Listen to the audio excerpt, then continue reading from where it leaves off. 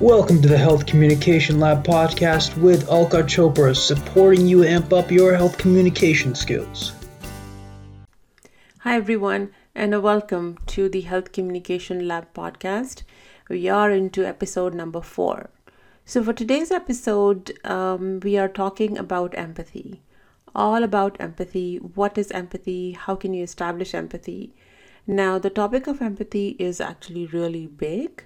So, I have split it into 2 parts. So, part number 1 is all about empathy. What's empathy? And there's another aspect to empathy, that is empathy and patient safety. So that is going to be in at the next episode. That's going to be part 2 of the empathy episode. So for today, because we're talking about what really is empathy, and the guest I have has a whole lot of experience in chronic disease, managed chronic disease, and I'm going to introduce her to you in just a few minutes. But before I start, I just wanted to clarify about what empathy is not. Yes, we do talk about what empathy is, but what empathy is not. So empathy really is not agreeing with, you don't have to agree with someone, whatever they're saying. The empathy is just listening to them and really trying to be in their shoes and trying to think from where they are coming from. Empathy is also not pity. It is not feeling sorry for a person. It is not sympathy either. Empathy is also not about liking everyone. If you're empathizing with somebody, with your patients, that does not mean that patient becomes your favorite patient. No. You are only trying to understand where your patient is coming from so that you can help him or her in a much better manner. And empathy is not also equal to hugs. Hugs are good, yes, definitely, but you don't hug your patients. But you do not want to cuddle them and you do not want to spoil them. The feeling that you want to give them is that, yes, I'm here to listen to you, I'm here to support you, but at the end of the day, the decision is really there. So that is the autonomy that comes with when you are having a connection, when you're establishing a connection with your patients. So with that being said, I will take you over to Sally. So Sally Kirby is also a registered dietitian and a certified diabetes educator. And Sally works with the Central Local Health Integration Network here in Toronto. And she has been running self-management programs for a few years now. And Sally and me go back quite a few years together. We work together on several projects. And Sally to me is an expert, and I really consider her as one of my role models. I have learned a lot from her. So it's been a wonderful experience. And we worked together on some trainings and some projects as well. So here you go. Here you have Sally. So without any further ado and delaying it, here you have Sally.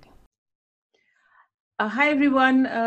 Today I have Sally Kirby as actually one of my first guests for this health communication podcast. So welcome, Sally.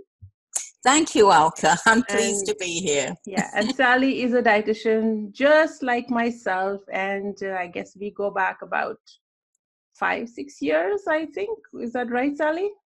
Yes, maybe even longer. Longer, yeah. It's hard to keep track of time, so it is, yeah. But it's been a wonderful journey, learning a lot about health communication. We've done some trainings together. We facilitated some group sessions, which has been a lot of fun and a lot of learning, a lot of mistakes. So it's been interesting. All right. So Sally, I will hand it over to you to introduce yourself to the audience. Tell us what you do, what's your passion, and then we will dive into the topic. Well, hello, everyone. I'm very pleased to be here. My work involves training healthcare professionals in communication skills, predominantly motivational interviewing and behavior change support. And one of the things that I'm really interested in also is how do we convey empathy with our patients. And so I'm really pleased to be here and talking about empathy and how important it is, and how we can perhaps be a bit more aware of how we are with our patients and how we are connecting with them. Yeah, because empathy is really I'm going to say, the foundation of a relationship, like a patient-provider relationship. So it is very critical to any interaction that you're having with your patients. Yeah, absolutely, Alka. And it's usually foundational in most of our provider, ethics and how we connect with people, that we want to be non-judgmental, and we want to be, showing that we are understanding our patients, where they're coming from, or at least trying to understand. So empathy is about putting ourselves in someone else's shoes. It's really about perspective taking, and this is where we need to be honest with ourselves, and we really need to kind of think about where we're coming from when it comes to communication with our patients. What really surprised me with learning about empathy was that there were kind of two kinds of empathy, because sometimes empathy gets a bad rap. And that's when we actually start to feel what our patients feel. And what happens then is, it's called affective empathy. We're feeling what others feel, and it leads to burnout. It leads to compassion fatigue. So what we need to do is really focus on the other kind of empathy, which is cognitive empathy, where we're really consciously taking a view of the other, and perspective taking. And it's interesting, because empathy is hardwired into humans. The first signs of kind of thinking about others and their perspective happens, at about 2 to 3 years old. And it really enables us as humans to connect with each other and help each other. And so it's really an important piece of anyone who's in a helping profession, because without it, we don't relate. So that's kind of really important. So I would say the definition would be, it's all about perspective taking, about putting ourselves in someone else's shoes, and it's very helpful to counter bias and judgment, which is really toxic to a professional relationship. Mm-hmm. So you said three very important points in this whole discussion. So the first thing was, you said it's very human, right? So being emphatic to another person is like, it's ingrained in us, that we empathize with with another person, maybe who's happy, who's sad, or is going through a rough time. It could be just anyone, right? However, when we have as a healthcare professional, when we have patients in our offices, I'm going to say, the stage is different, because the patient has come to you with some challenges, with some specifically health challenges. And because in my practice, I see a lot of chronic disease patients who are having even mental health issues as well. So then the empathy takes such a larger picture over there, right? And then you mentioned bias and judgment. Those are so important, because when everyone has biases, right? We all are from different cultures, different traditions. We all grow up differently. So the bias and judgment. So are you saying, Sally, that when we practice empathy the correct way, and quote unquote the correct way, you are able to, overcome the bias and judgment. Yes, we can teach ourselves the skills that we need to convey empathy in a way that counteracts bias and judgment. And you're absolutely right, Alka. I mean, the thing is that we all have unconsciously or consciously biases and judgment, and unfortunately, very often they're unconscious. We don't realize it. So one of the first things we need to do is to actually listen to ourselves, in a sense, to Mm-hmm. reflect on our own practice and on our own thoughts. We need to notice our internal and external cues. When it comes to our patients and people we're seeing, we need to be very sensitive to what we're actually experiencing and feeling. Because when we bring these biases or our unconscious or conscious cues into the open, then we can deal with them. Then we can say, well, I'm feeling like this, and I learned, that this is what I can do to counteract this bias, so that I can actually convey empathy in a professional and connecting way, and so connect better with my patients. Mm-hmm. Mm-hmm. And would you also say that empathy really paves the way for the future of the conversation or the interaction that is happening between the patient and the provider? Oh, sorry. Yeah. Yeah, absolutely, because it's all about understanding where the person is from their perspective, Mm-hmm. and when we do that, we can connect in a more healthy way, and we can actually start to really listen. And this we'll be talking about patient safety later, but this really impacts patient safety as well. So Mm-hmm. I think, certainly one of the key things is to listen to where we're at, and listen to ourselves and our biases, and then we can start to counteract them. And there are things that we can do. We can view patients from where they're coming from, where their perspective is.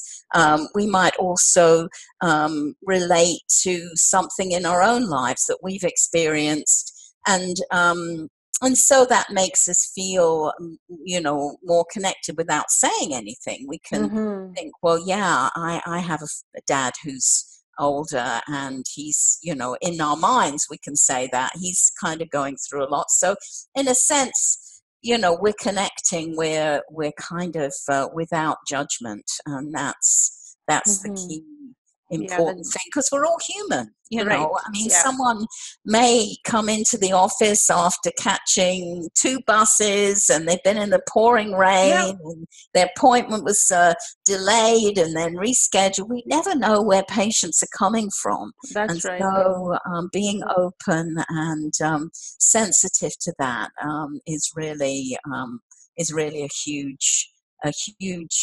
has a huge impact on communication. Mm-hmm. So now that actually goes, it leads to my next question. So now what happens is that as providers, we have our deliverables. We might be having back-to-back patients, and sometimes in that, in that mess, I'm going to call it, our work mess, we sometimes forget the empathy piece, and we make mistakes as providers, right? So what in your practice, in your experience, what are some mistakes that healthcare providers might be making when they're expressing empathy with their patients? Well, I think one of the most important ones is to actually, in our greeting, when we first meet our patients. We can help convey our empathy and how we want to help by our greeting. I mean, it's really important when we meet someone to acknowledge them, to say their name, to smile. On the situation, we may shake hands, but that first initial meeting with someone is so important. Our tone of voice, just taking a few extra seconds to acknowledge the person, maybe acknowledge the person they're with, to smile, make eye contact, all of those things. It takes such a very little time, but it's so crucial that we make that first impact.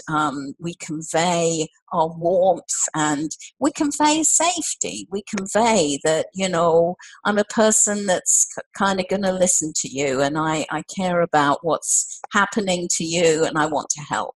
And that can all be done in, just those first few seconds of meeting someone. So I think that's a mistake that, people sometimes make when they're rushed. They just kind of quickly escort someone to the office and they don't make eye contact. They think they can kind of catch up later, but it's a missed opportunity. Right, yeah. It makes such a difference. Yeah. I think something that I have found which really has helped, establish that initial connection is that sometimes you see, like, we live in a multicultural country, and we have people from different cultures, and their names, sometimes I might not know how to pronounce a certain name. So oftentimes what I will do is I will double check with the patient, that is this how you pronounce your name?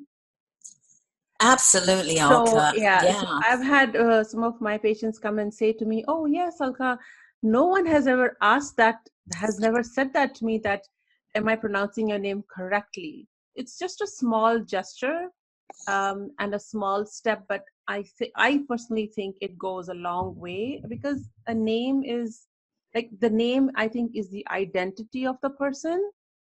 So if you pronounce it correctly, the right way, it just makes it establish a really strong bond with your patients. Yeah, absolutely, Alka. There's a lot in a name, and taking those extra few minutes to learn to pronounce it properly, or even ask them, what would you like me to call you? It may not be the name written, or certainly it's very very important to be sensitive to the perspective that the person is coming from, and certainly their name is in there as well. Yeah, thank you.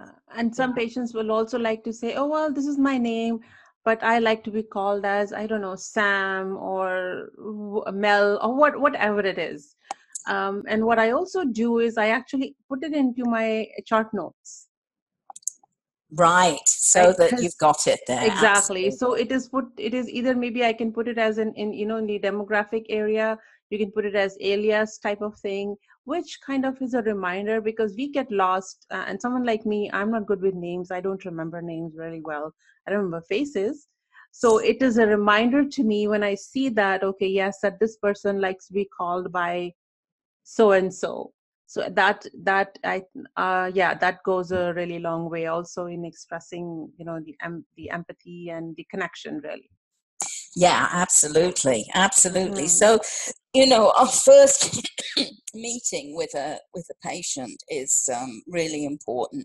I think there are other things that we can do around language that will avoid making mistakes. And certainly in healthcare, we're really bad at using stigmatizing language. Now, we may not use it with the patients, but we use it with our fellow healthcare providers. And that's bad, because it already biases us before we've even met the patient. So if someone says they're non-compliant before you're going in to see them, it gives you a judgment. So, Right.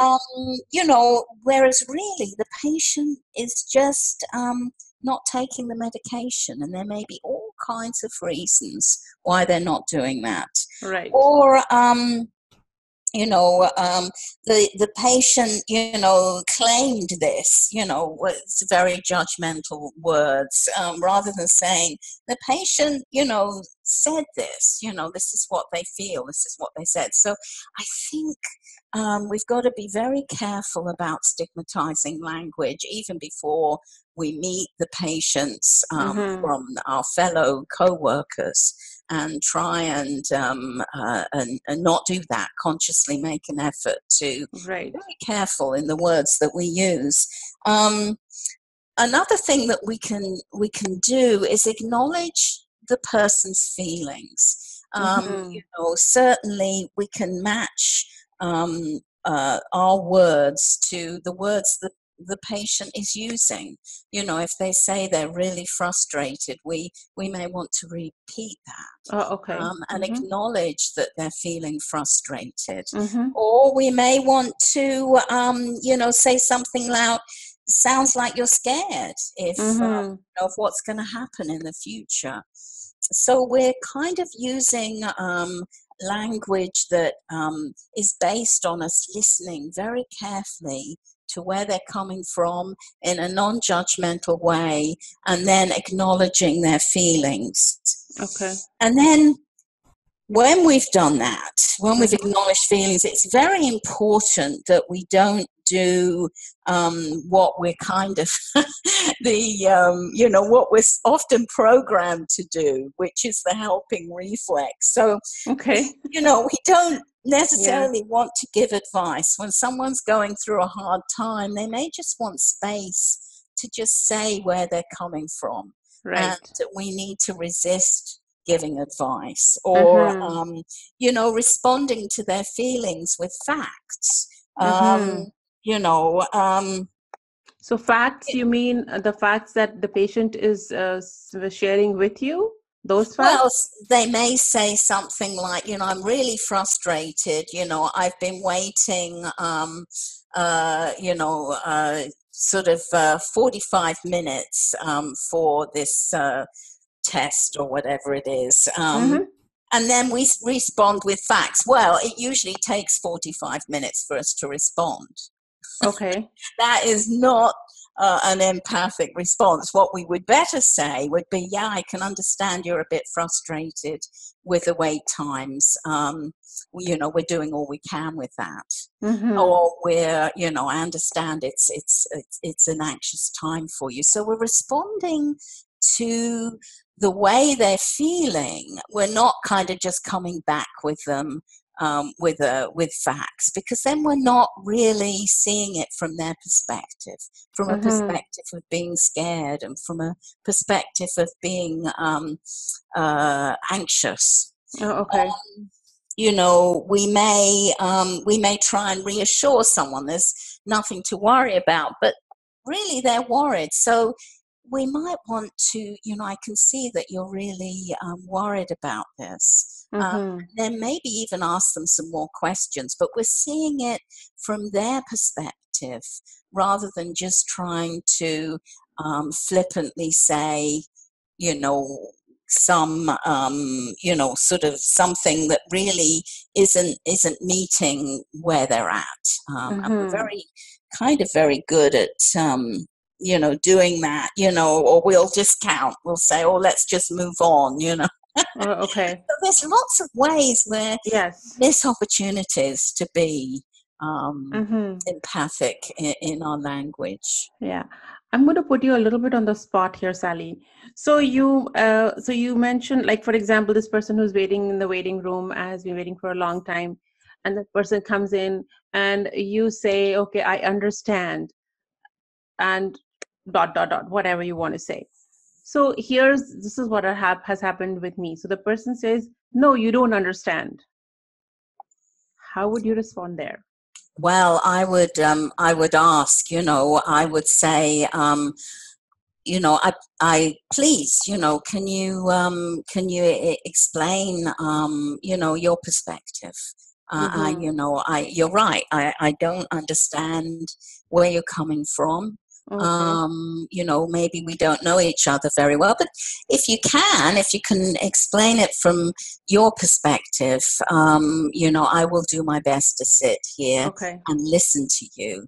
So a bit And of clarification over there. yeah, Then yeah. Okay. exactly. And your tone of voice and your whole body language of being open, if we've made a mistake, or they've kind of thought that we were being discounting, then that's okay. We can say, I'm sorry. Can you explain a little more so that I do Mm-hmm. Okay. understand?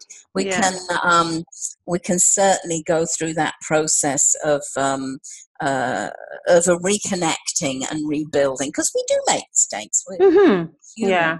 and Yeah. sometimes, especially if someone's angry, coming into the office, we can have our defenses up. So therefore, again, being aware of our internal cues and our Mm-hmm. external cues are really important to recovery and building the relationship.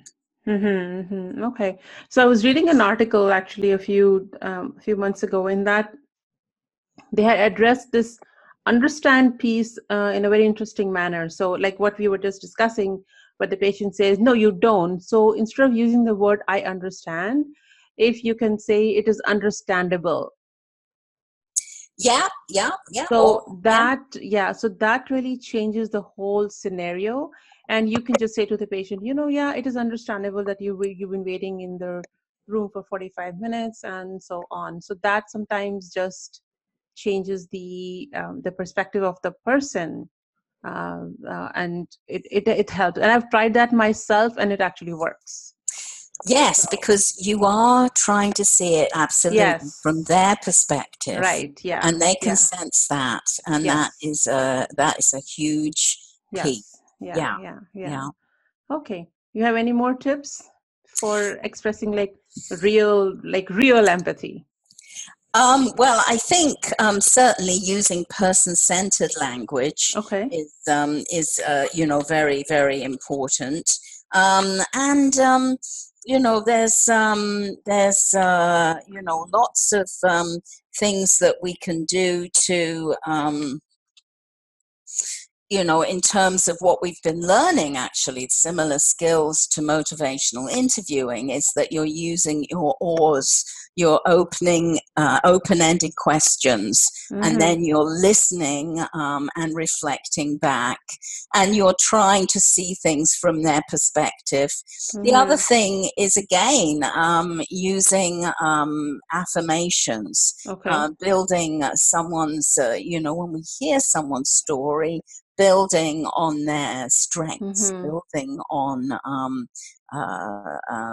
things that we've heard that show what their strengths are, and then reflecting that back to them. So all of those skills build and convey empathy, as well as our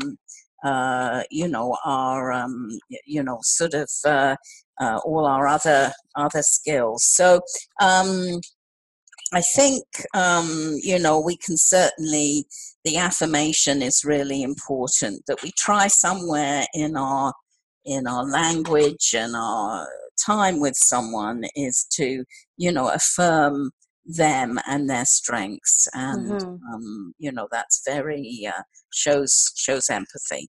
Yeah, Mm-hmm. So yeah. you mentioned oars. You want to just quickly, just tell the listeners what's oars. What does that mean? What does that stand for? Okay, so OARs are a stand for open-ended questions that we try and gain this patient's story rather than closed-ended questions. Mm-hmm. Um, the A stands for affirmation, that we use affirmation to affirm the patient's strengths, and and that's very helpful in moving conversations forward and building a person's self-worth and self-confidence. Mm-hmm. R stands for reflective listening, that we're reflecting back what we're hearing. We're taking the time to hear the story and reflect it back. And also, it gives the patient or client a chance to agree with what we've said or not agree. So it really helps communication in terms of understanding each other's perspective. Mm-hmm. And then finally, S stands for summaries, that we can summarize what we've done in the appointment, and we can summarize what we're hearing. And that helps the patient as well understand a little as what we know, and also maybe redirect the conversation in a way that's helpful and moving forward. Mm-hmm. Okay. All right. Okay, so I think we covered quite a few things. Anything else you want to add until we end this interview? No, I just want to say and encourage people to read about empathy. There's a lot of books about it, and there's a lot of research articles. It's certainly something that we're realizing is really important to a patient-provider relationship, and Mm-hmm. also reflective practice to Mm-hmm. reflect on what we're doing. How can we do it better? Yeah. Yeah. Do you recommend any specific resources, Sally? I have to get back to you on that Yeah, one that's fine. specifically, but certainly there are some good books, and I think sort of reflective practice is something that we should do regularly, on a regular Mm-hmm. basis. Mm-hmm. Reflect on how we're going, what goes well, what didn't go well, how can I Mm-hmm. do better? Yeah. Okay, fantastic. I think that just clarifies. I'm going to say that this is just the surface of empathy.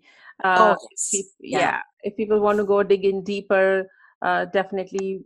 Even I'll look up some resources and put it as like a resource list with Yes, I this could podcast. help Yeah. with that. Yeah. Mm-hmm. Yeah. So that if people who want to get into more, deeper into what empathy is, and really, because we know that empathy is the stepping stone for any patient-provider relationship, so it's worth looking into.